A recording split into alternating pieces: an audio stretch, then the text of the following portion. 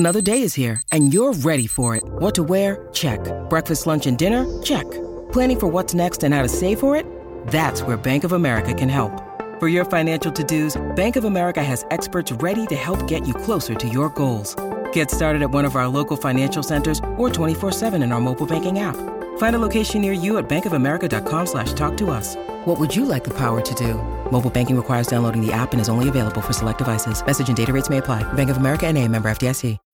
When you need mealtime inspiration, it's worth shopping Kroger, where you'll find over 30,000 mouth-watering choices that excite your inner foodie. And no matter what tasty choice you make, you'll enjoy our everyday low prices, plus extra ways to save, like digital coupons worth over $600 each week. You can also save up to $1 off per gallon at the pump with fuel points. More savings and more inspiring flavors make shopping Kroger worth it every time. Kroger, fresh for everyone. Fuel restrictions apply. This episode is supported by FX's Clipped, the scandalous story of the 2014 Clippers owner's racist remarks captured on tape and heard around the world. The series charts the tape's impact on a dysfunctional basketball organization striving to win against their reputation as the most cursed team in the league. Starring Lawrence Fishburne, Jackie Weaver, Cleopatra Coleman, and Ed O'Neill. FX's Clipped, streaming June 4th, only on Hulu. Before we get into the episode, I just want to say a heartfelt message to the family of Del Wilkes the Patriot. Now, I got to share an episode with Del Wilkes the Patriot, and it was an incredible afternoon, evening that I spent with Del last August. A fantastic episode. A guy I idolised as a kid when he was tagging with Marcus Bagwell, as we would go on to know him as Buff, then in WCW, onto WWF. And going into a feud with Brett, and had Del not got injured, that feud would have gone longer. I know Brett obviously went on to leave to go to WCW in the November-December time, but yeah, it was just that feud had legs, and what a humble man Del was. Nothing was ever a problem. I messaged him various times over the last 12 months, asking his opinion on my show, just general stuff, just making sure he was okay, the family were good, just the stuff that you do. And every time he'd get back to me, and just a lovely man, had his views on life, but he'd take on the views of others as well. So, as I say, yeah, before we get into it, I just wanted to say R.I.P. to Del Wilkes, the Patriot, Godspeed, and I send all my thoughts to the family at this tough time. You're listening to Stu's Wrestling Podcast. It's time for British Wrestling's sharpshooter, your host, Stu Palmer! I just got this feeling that I've never ever had. Who am I believing? Can you tell me again who I'm deceiving? We are back to the UK for episode 88. I've been in America for some time, the last few episodes, so it's great to be back on home soil to talk to veteran Too Cruel, Tyson Taylor.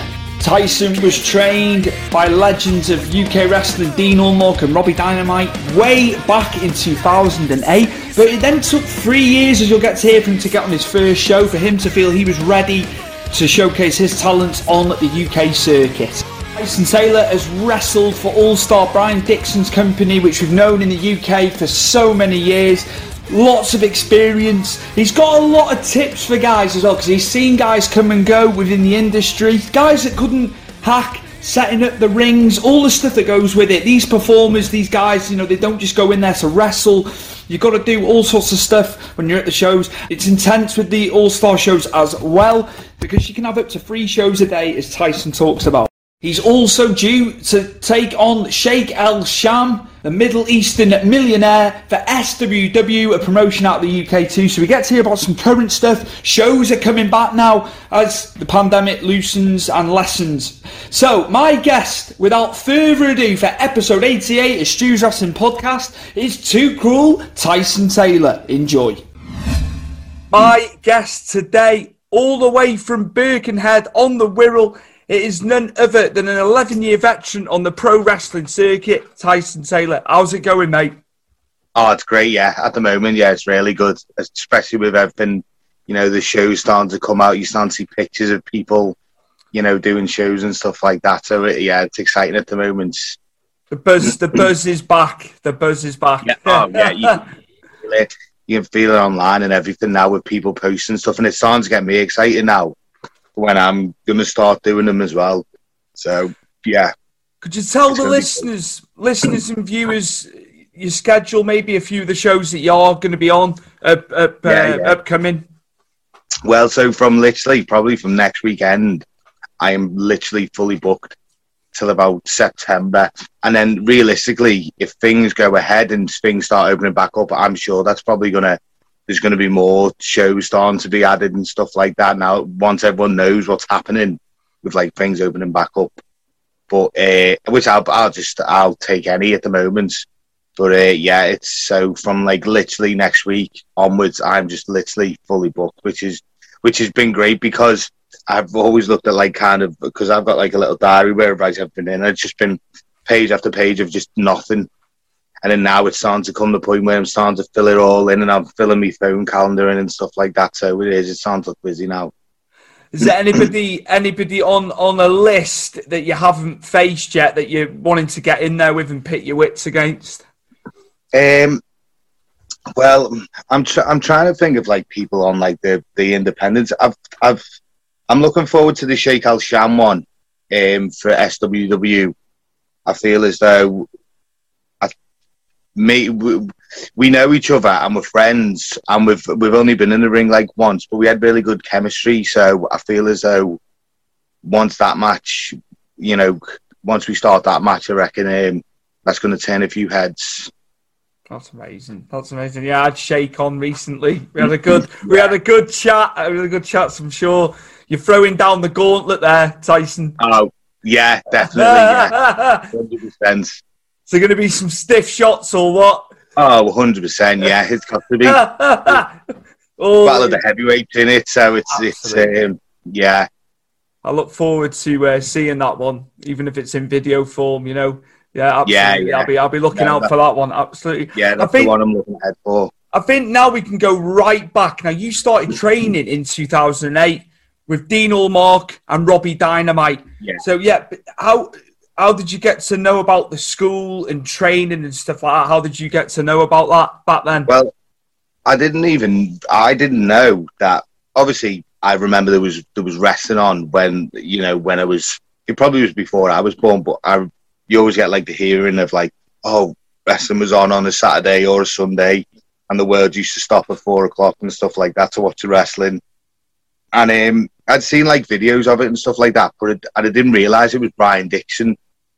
It was just wrestling on the telly, and then it was only when someone said, well, it's only when I'd started the school that I really realised. So I didn't realise he lived on the Wirral. So it kind of makes sense that he had a school on the Wirral, and it was only when because me and my mates, we loved wrestling. I remember I was just 18, something like that, and I was driving, and it was in this old, like, it's like a swimming bath sort of thing, like a sports leisure centre, but just think about a sports leisure centre back in like the 70s and 80s, this place was falling apart. It probably looked nice back in like the 60s and 50s when it was built, but now it was just like falling apart. And I just drove past and I had this big like canvas sign, and I had like a picture of another guy giving another guy a German, like, but they were dressed in like amateur gear. So it just said wrestling training here. So I said, oh, do you know what? I said to my mate, oh, we should go.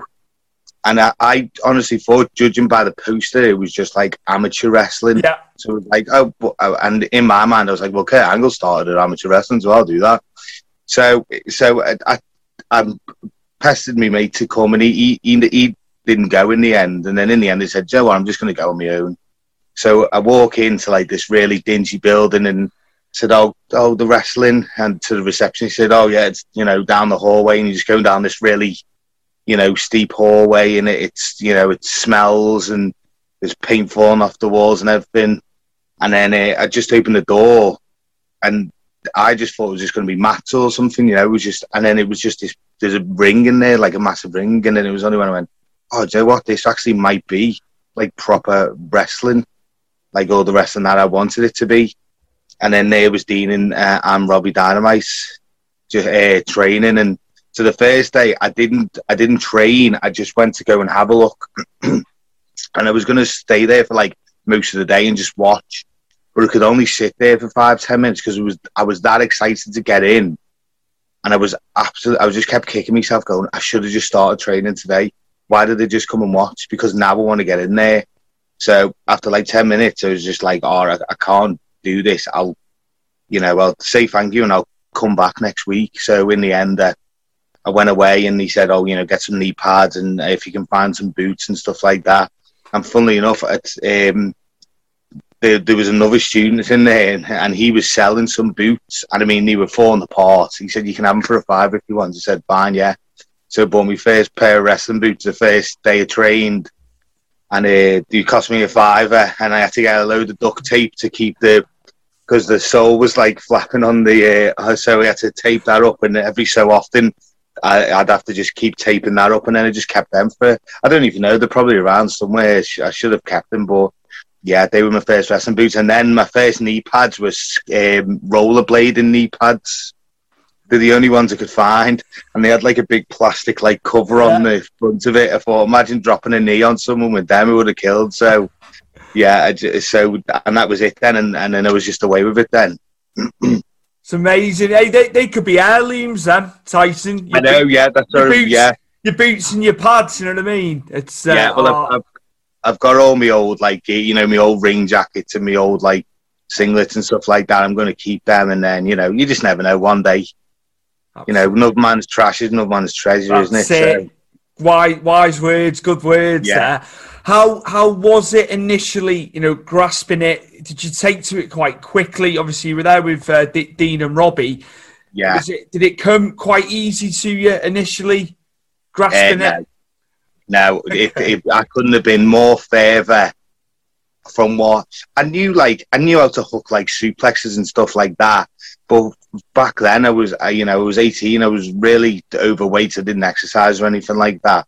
So they probably must have looked at me and gone, there's not much and thinking much of me. And then at the same time, I was finding it hard to sort of grasp things. I mean, you could do the suplexes and the slams. It was more like the movements and stuff like that I couldn't really understand. And then, the psychology part of the whole thing, I wasn't getting. So you get these people who probably like, I had 6 months training, then I started wrestling. It literally took me about 3 years before I even got my first match. I was doing refereeing and stuff like that, but it was more along the lines of I wasn't that good, but we had a lot of students who were good enough to be on shows.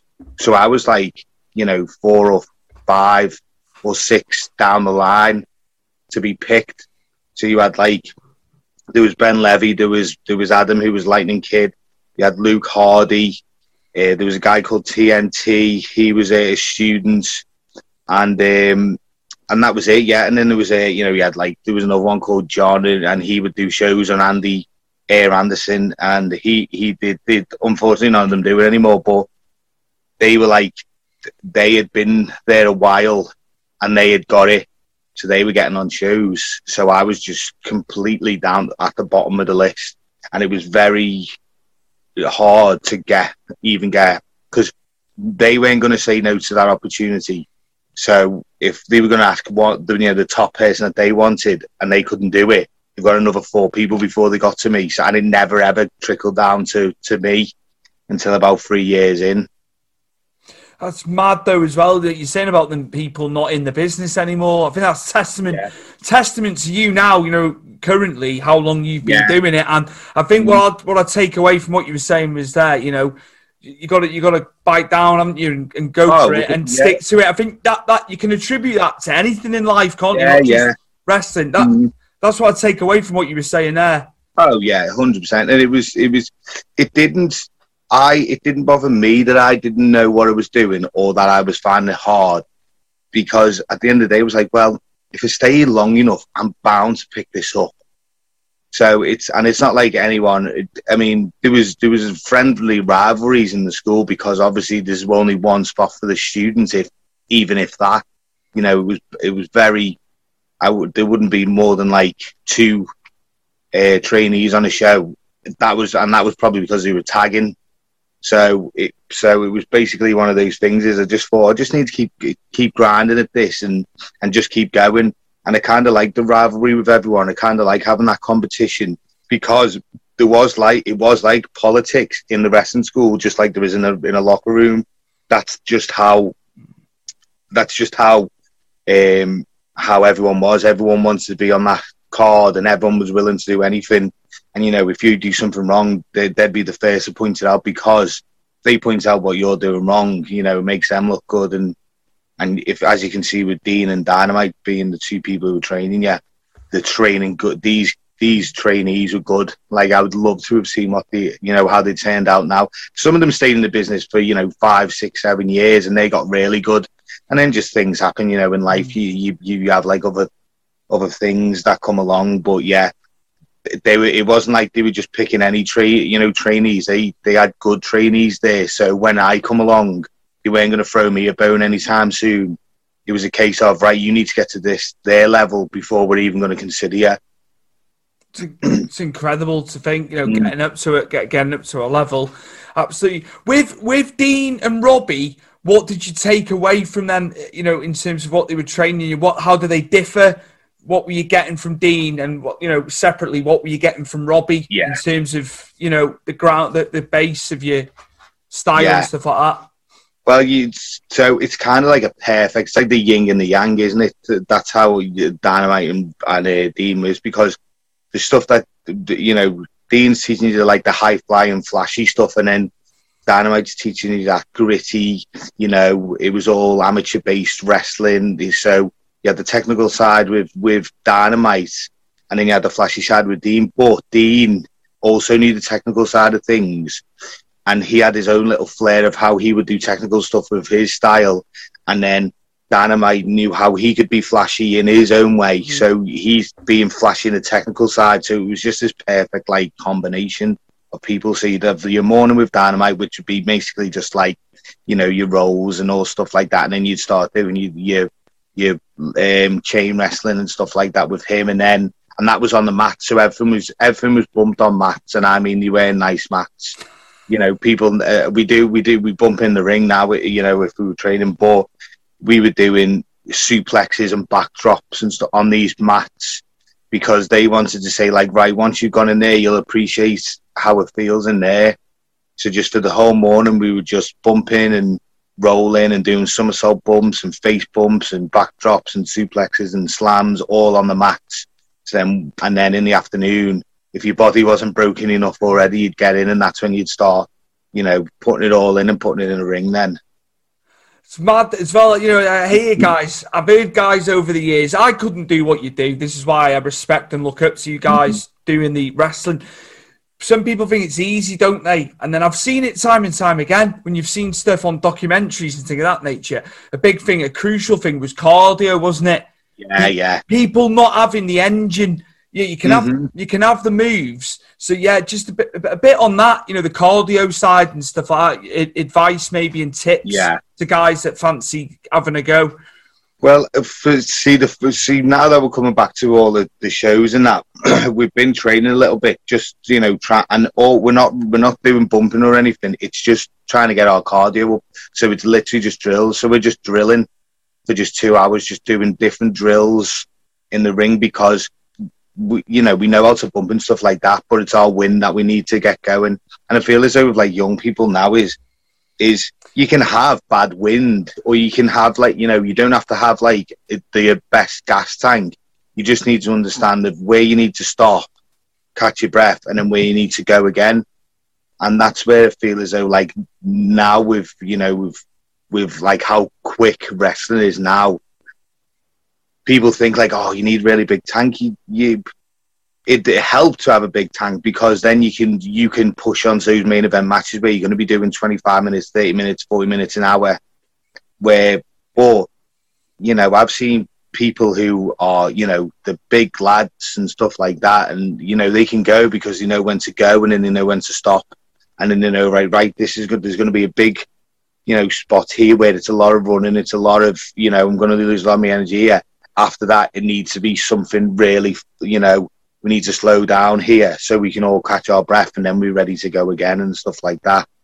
So I would say the tank thing it's definitely important, but I feel as though people are running out of breath and getting breathless because they're just going 100 mile an hour.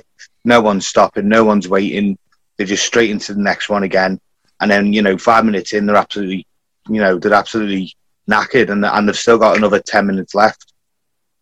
That's cool. I wanted to ask that. I'm only going around the periphery with what it would take to become a wrestler. Yeah. I only know certain things, don't I? So that was good to hear that. And I'm sure there's a couple of times where I've been in there and so when it's like the comeback spot, that's probably going to be your biggest running spot.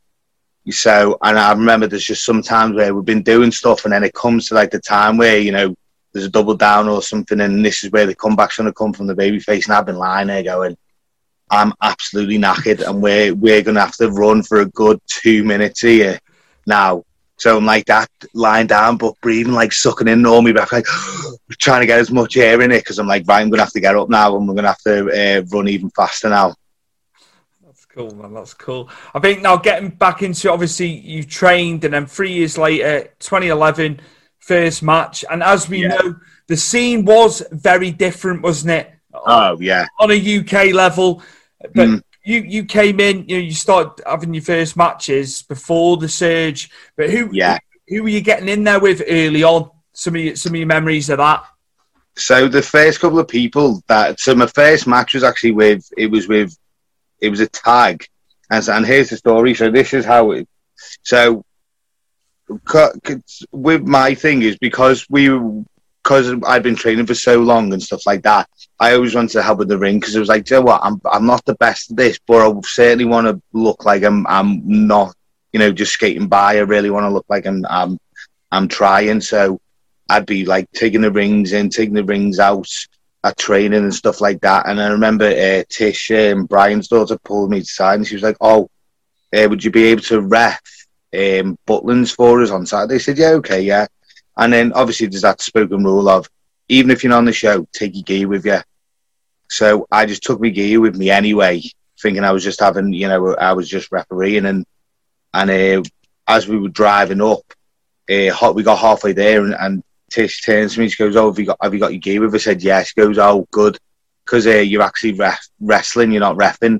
He said, the only reason why I said you were reffing is because if I'd have told you were wrestling, you might have backed out. So I was like, well, that's not me. I wouldn't have backed out anyway, but I appreciate what she did. So then now it was like, all right, now I'm going to have my first match here. So it was a tag. It was me and Ricky Knight against Frankie Sloan and Zach Knight. Wow. So that was kind of like my first. And the funny thing is, it was just when TNA was getting big. So we had this, like, the six-sided ring. Yeah, absolutely. And so my first match was in a six-sided ring at Butlins. And I mean, it was at Butlins Skyline as well. So you're looking about, people stop for the wrestling even at Butlins and stuff like that. So you're looking about 500, 600 people were there. So it was a big crowd from the first crowd. And the ring, it was so small, the ring, that like you could stand from like one post to one post and reach your arm out, and you could probably both kind of just touch your fingers, like that's how close. So when you shot someone off, you by the time you pulled them, you're already at the other side. And it was, there's a video on there because I remember giving Zach Knight a bump, like a slam, and you could tell that the irons underneath don't move, but the wood is moving.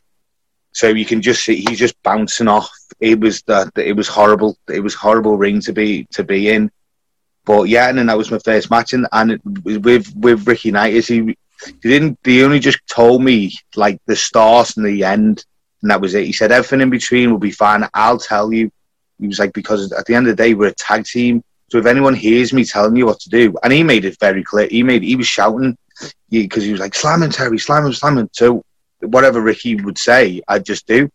So we just go slam him. And I said, all right, okay. I'd slam him. And he goes, right, now pin him. And I go, all right, okay, there we go. And then he'd go, right, I'll have him. And then we'll tag. And then he'd do his bit. And then he'd tag me back in. And then just from the corner, give him a suplex now. And it didn't look stupid because he was my tag team partner. It just looked like my tag team partner was telling me what to do. So then we obviously had the finish and stuff like that, which he was calling it while we're in there, because, as he said, it doesn't look stupid. We're partners. We should be speaking to each other rather than not speaking at all. So that helped. And then the second match, funnily enough, was me and Sweet Saraya against Paige and Frankie Sloan. So within like the first, week of me training, I'd already wrestled all the Knight family. You can't buy that, can you? Yeah. And the Knights, being in there with the Knights, I bet that was just incredible for you. And they always looked after me, always. And I got really friendly with them really quickly, and they were always so nice to me. And I always appreciate that from the Knight family, because they really helped me that weekend. It really made me enjoyable. It was enjoyable for me, and it made me, because of how nice they were, I was just like, oh, you know what? If like everyone's like this would be great. If everyone's like this nice and this helpful, it was good. And then obviously down the line, stuff goes. You meet people who aren't as nice as that and aren't as helpful, but you take the rough with the smooth, don't you? I'd be remiss not to say about Frankie Sloan as well. Yeah, does not get enough credit, I don't think. No, on a European level as well. If you want to widen it, I think the guy.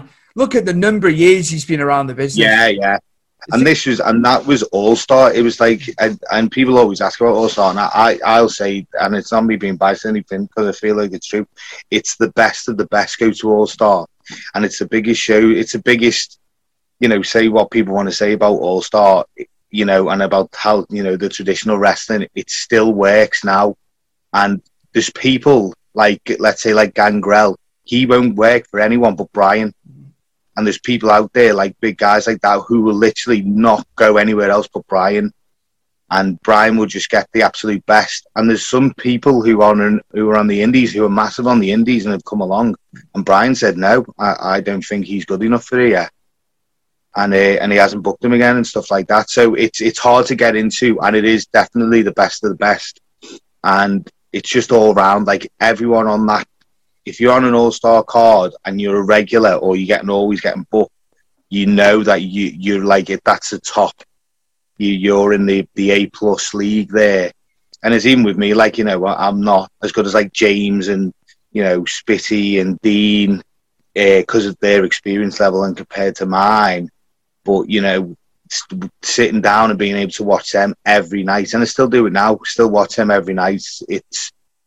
I've probably seen, hundreds and hundreds and hundreds of matches that have been on the card for the simple fact I just want to watch and get experience and see how stuff go. And I've done that now for about, 11 years now, since I've been starting shows. So it's just the best place to be to learn. And I feel as though everyone should at least give it a go. And no one should turn their nose up at All-Star Wrestling, because people can say that type of wrestling's the old style. It's not. It still works to this day. I've still seen the roof get blown off places, and there wasn't much. It wasn't all this like killing each other and stage dives and stuff like that. It was just a good wrestling match with emotion being, you catching the emotion of the crowd and stuff like that. And I just think it's still to this day, you can have all the good moves, but if you haven't gripped the audience, then you're dead in the water a little bit. That's the thing I take away as a fan. You guys have got to be able to engage, haven't you? Yeah. Not to say the wrestling's secondary, but it's all got to intertwine, hasn't it? Yeah, intertwines. Yeah, you're right there. Yeah, it's like a perfect chemical compound. It's like if you like a scientist with chemicals, you want to make a certain chemical, well, you got to mix all these chemicals to get the right correct one, and that's the same with wrestling. Is you got to take it. It's all got to be in there to make a perfect, match. And that's when you see, when you see these 5-star matches, that's the chemicals that they've reacted perfectly. And that's when you get these 5-star matches, and these matches that people rave about from, 10 years later or 20 years later and stuff like that. Going back to obviously Brian Dixon, All-Star, you only have to look at how the Americans hold it in high esteem. Brian Danielson came over and did it. They love the old school wrestling, don't they? Yeah, These guys, you know, they're very much, you know, your core guys over in the States. Yeah. But they're very complimentary about our style, aren't they? Yeah, and I heard a podcast. It was Arn Anderson's podcast, and someone asked him a question: "Is there anywhere that you regret that you never worked?" And he said, "Oh, I always wanted to work for Brian Dixon because when he was working, like he was hearing nothing but good things about Brian back then.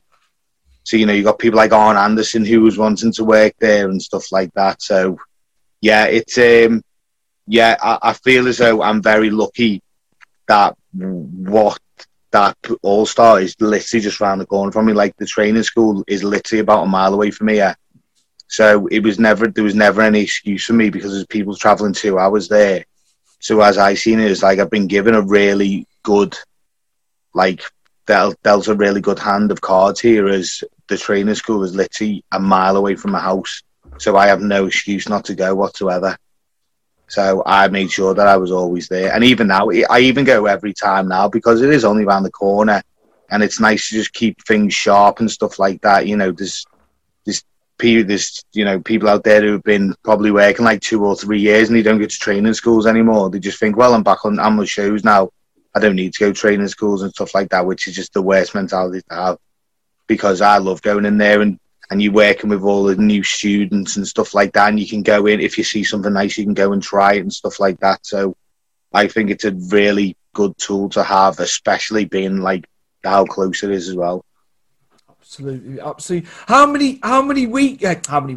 days a week? I know obviously restrictions are lifted and stuff like that, but under normal circumstances, how many days, how many hours a week are you training? I thought I'd like to ask that, just going off what you're saying.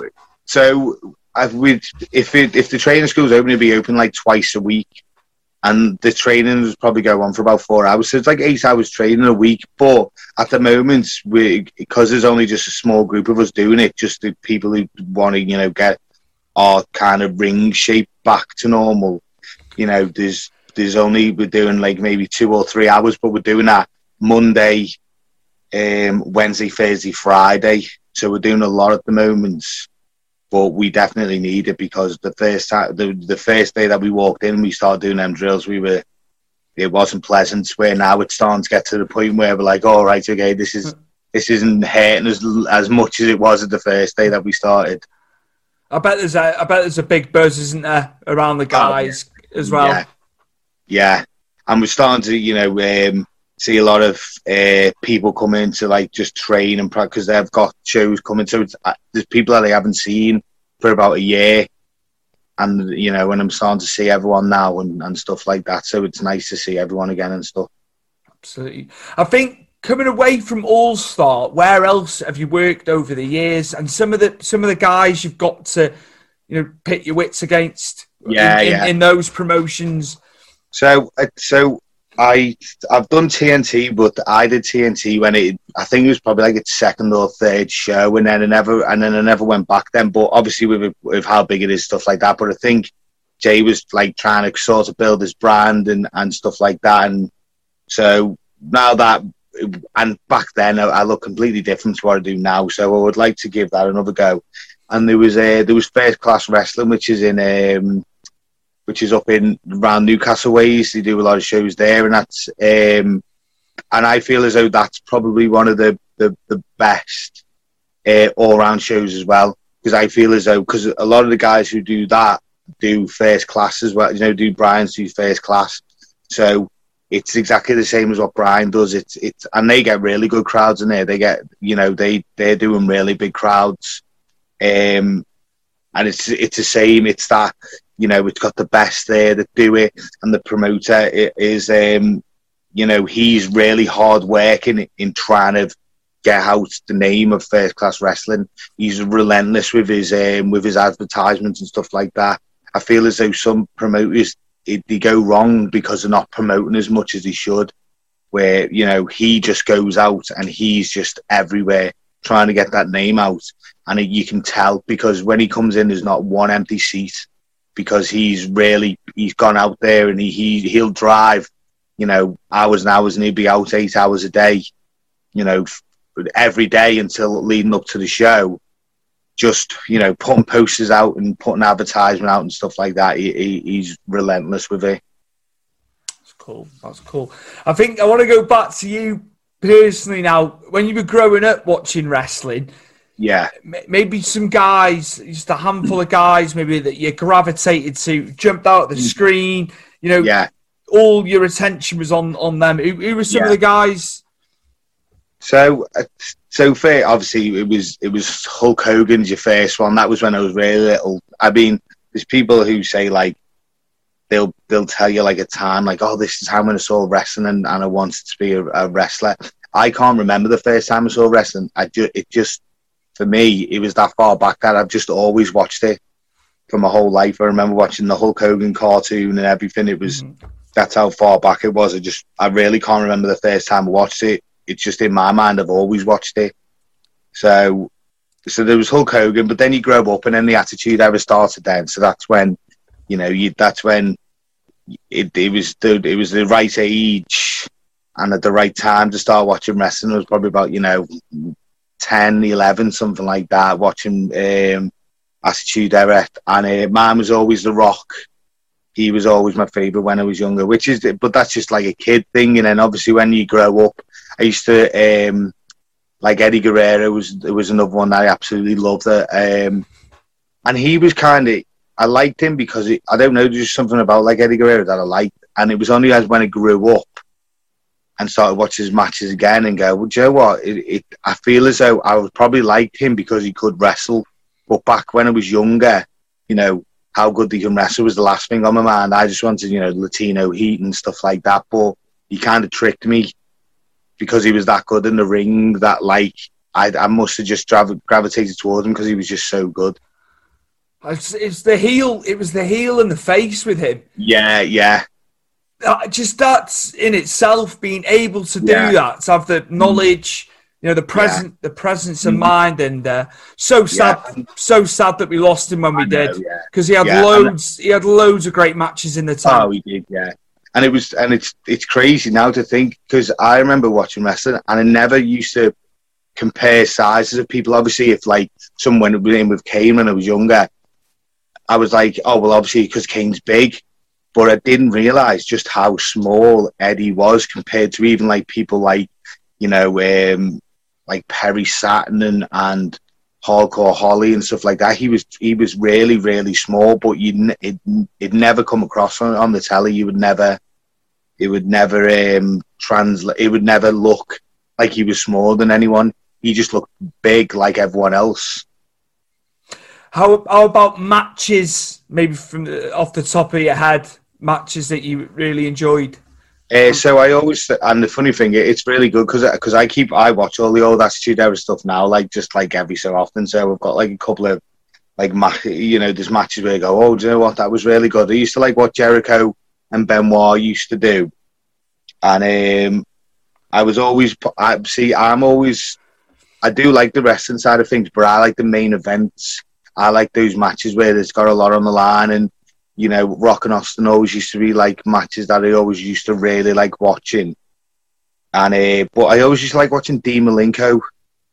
It was just something about Dean Malenko that I really liked. It was just, I don't know, I liked the way he looked and everything like that. And he wasn't really as chatty or anything like that, but I don't know, there was just something about Dean Malenko that I just thought he was really good. Like, it was the little things he used to do, like, you know, we'd shoot someone up with a headlock and then rub his ear, like, and just little things like that. And that's when, now looking back, when I'm watching back at them, it's little things like that. I go, Joe, what? That's so good, because everyone's not doing that.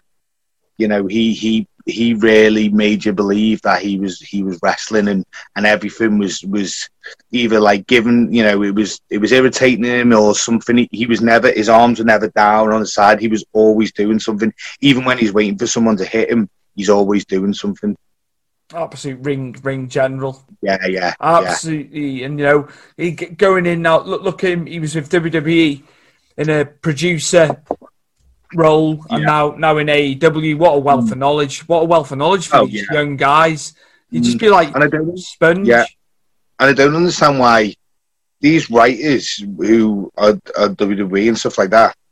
I don't understand why they just don't let like people like Dean Malenko put the match together. You know, like let the writers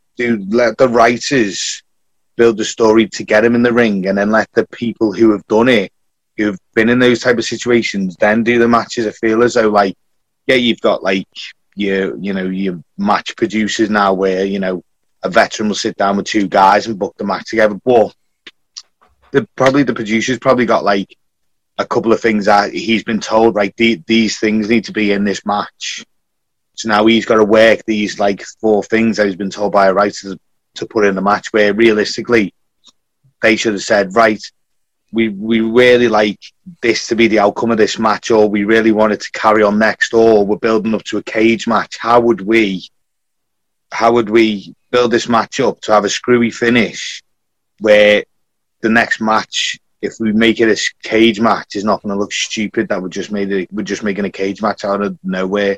There needs to be a reason why we're having a cage match. And I feel as though definitely, you look at the people who are doing the producing and stuff now, like they'll know how to do all that. They've been around everywhere. They've probably been around every territory in America. They'll know exactly what you need to do to get the fans come back to see a second match, and to make, you can put him in this, it could be a hardcore match, or it could be a tables match. They'll know how to get to that point of, right, we want the last match at a pay-per-view to be a table match. How are we going to lead up to that? I'll have that, and I feel that Dean Malenko would definitely know that, and all of them would probably know. In terms of WWE, AEW, do you watch much of it currently? Do you manage to watch it, or do you stay away from it? I keep my ear to the ground, but I like to watch wrestling, and it teaches me something. So my wrestling that I watch now is either like, the Attitude Era stuff. That's just me. That's just my that's just my guilty pleasure of watching that. I don't sit down and go, I really want to watch a really good, hard hitting wrestling match. I'm going to sit down and watch the Attitude Era. No, that's just nostalgia reasons of why I watch that. It reminds me of like when I was a kid and stuff like that. If I really want to watch good wrestling, I'll probably put on some New Japan, because I've got the New Japan World thing, so I like to watch that. And I make it a habit of watching at least one World of Sport match a day, because in my mind, I'm on the lines of, I watched, wrestling my whole life, and then I got to training.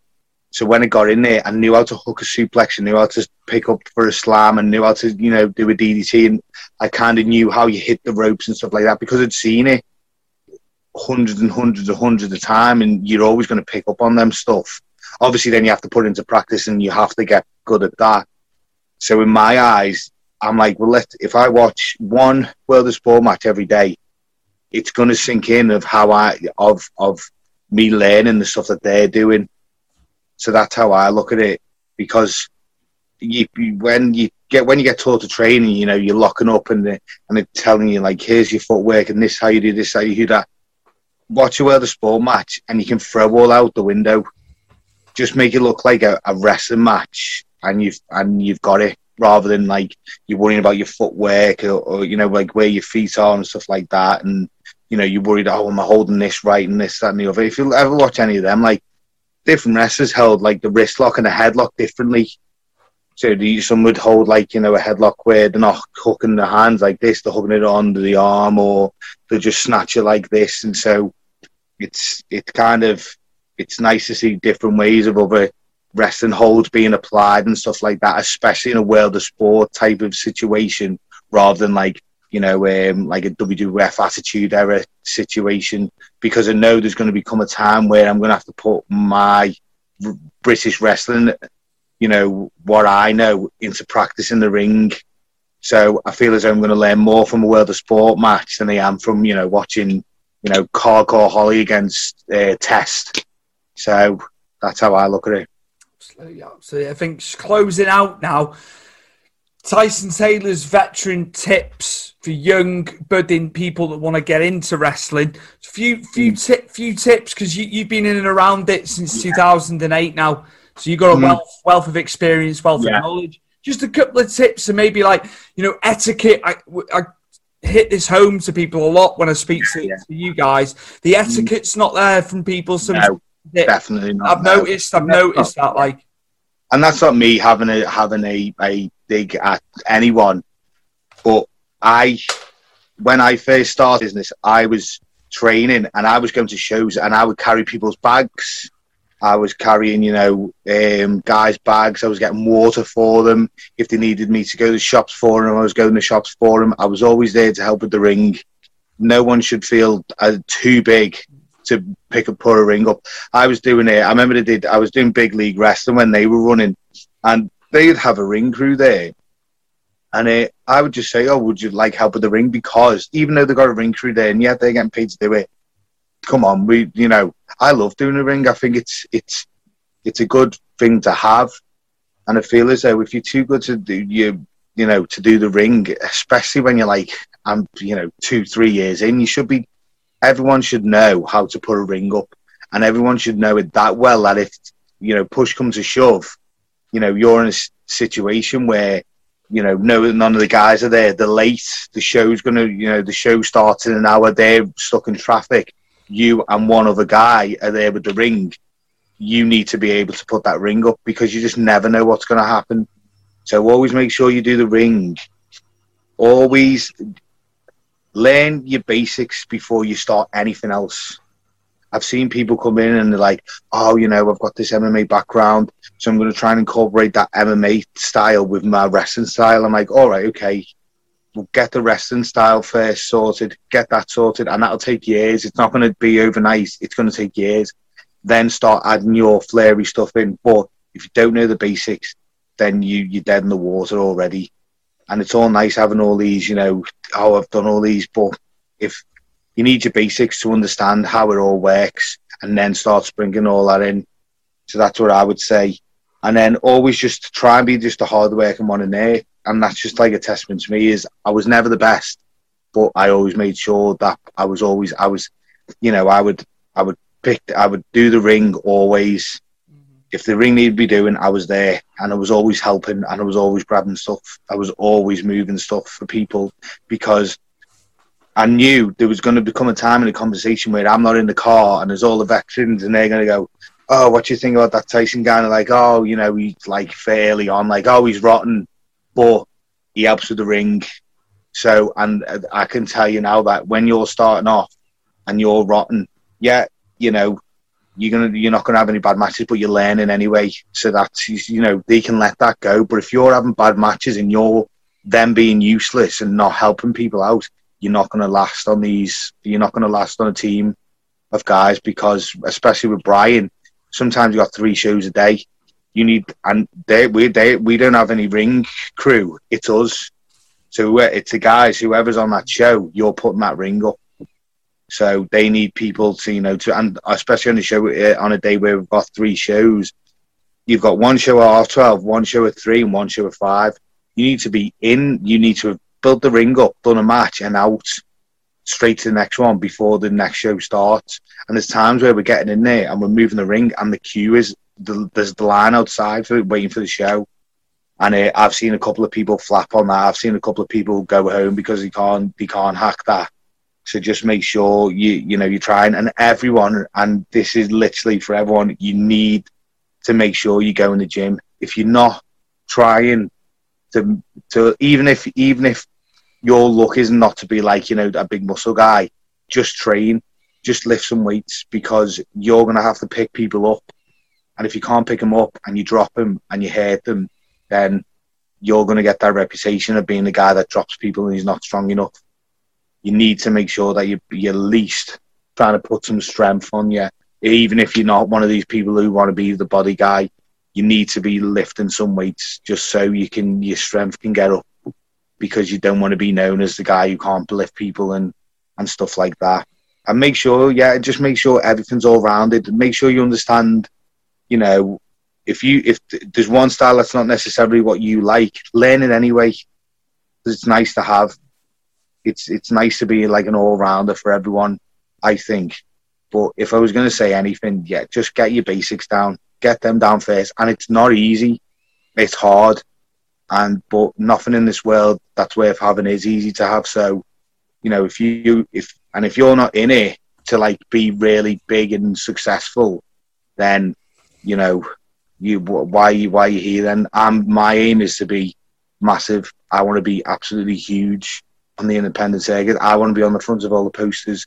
You know, I want the nice contracts from WWE and the tryouts and stuff. So, but obviously that will come in time. Obviously, when everything starts opening back up, that's when I'm start doing it. But I just run really hard. I get up at 3 o'clock in the morning every morning to train to the gym because I look at successful people and they're getting up early in the morning, they're training. So that's my mentality. Just have a really hard working mentality, and you can't go wrong. And listen to people, listen to what the veterans are saying. They know best. Even if you don't necessarily agree with it, just listen to it. Take it into account. If you don't agree with what they say, try and break down what they were saying. And if you still can't understand what they're saying, well, then maybe you need to ask them again what they mean. But trust me, I've never heard a veteran, you know, tell me but you know, they've probably told me some bad advice, but, you know, it's not bad advice, it's just different, you know, it's just different opinions on things. So take everyone's opinion for account rather than just the ones that you like. And don't ask, if you want to ask a veteran to give you advice on a match, don't ever ask a veteran, did you like my match? Because 9 times out of 10, or I'm going to say 10 times out of 10, they're going to say they didn't like it. But if you say, did you watch my match? Yes. Is there anything I can improve on? Right, now we can start talking, and then they'll tell you. But if you walk up to them and go, oh, do you like my match? One, you've asked the wrong question there, because if you knew your match is going to be horrible, whatever you think in your mind, you know, your matches are going to be horrible at first. My match was awful. My ass got chewed out loads of times after the match. People were saying I was a shit and this, that, and the other. And there's another thing. Don't run away. I've been shouted at loads of times, and there was a couple of times where I'd be driving back home after being my arse chewed out, going, I just want to quit. But I'd just go to bed and wake up the next day and I said, right, let's get better. Let's, you know. And now those guys who would chew my ass out now are now my friends. So it's a slow process, and it's hard, and it's upsetting, and your heart will get broken at times, but just keep grinding. If you really want to do this, it should be the easiest thing in the world. Tyson Taylor's tips there, veteran tips, well encapsulated. Do you like about, when you're saying about doing the ring, you're wrestling in that ring.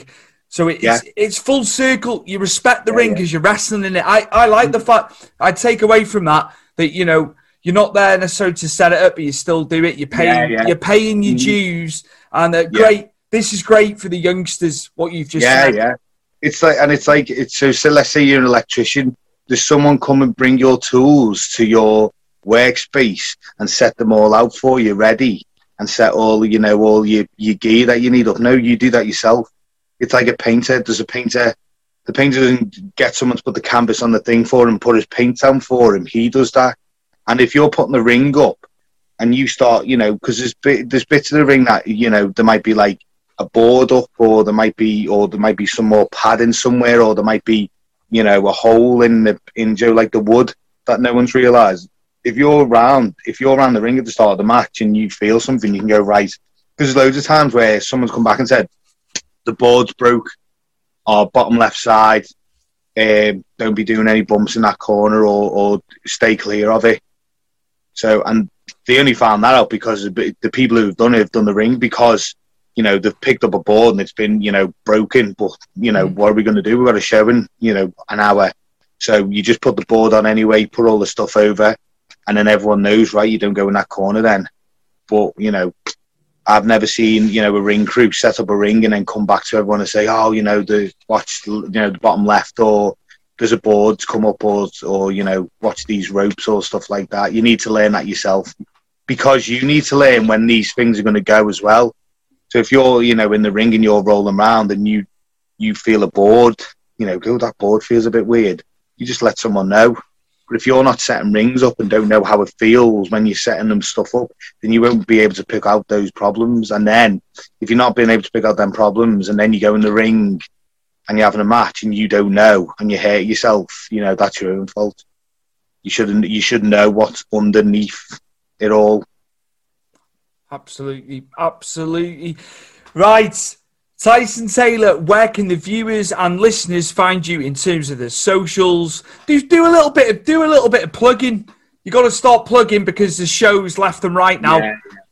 So it's mainly on Instagram. It's Tyson Taylor 101, and then on Twitter it's @Cruel2, which is TOO, and just my Facebook is just Tyson Taylor as well.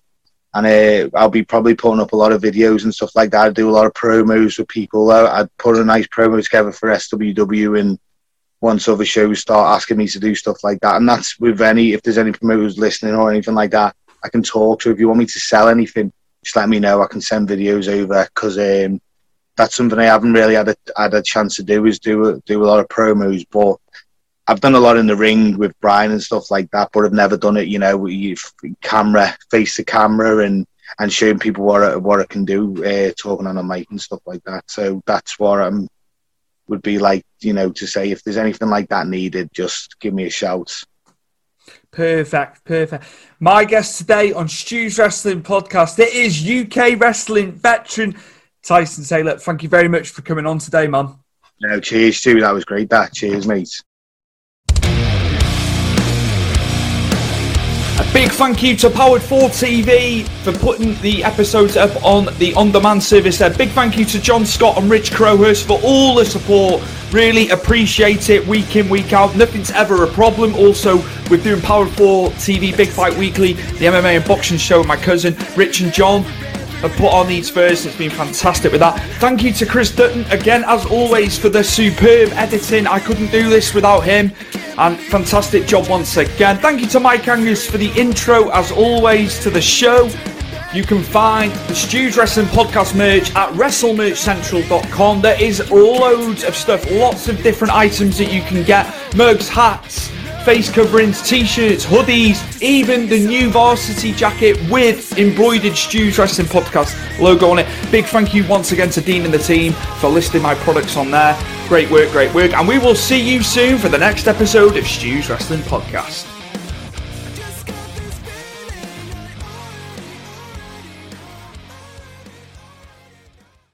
Sports Social Podcast Network.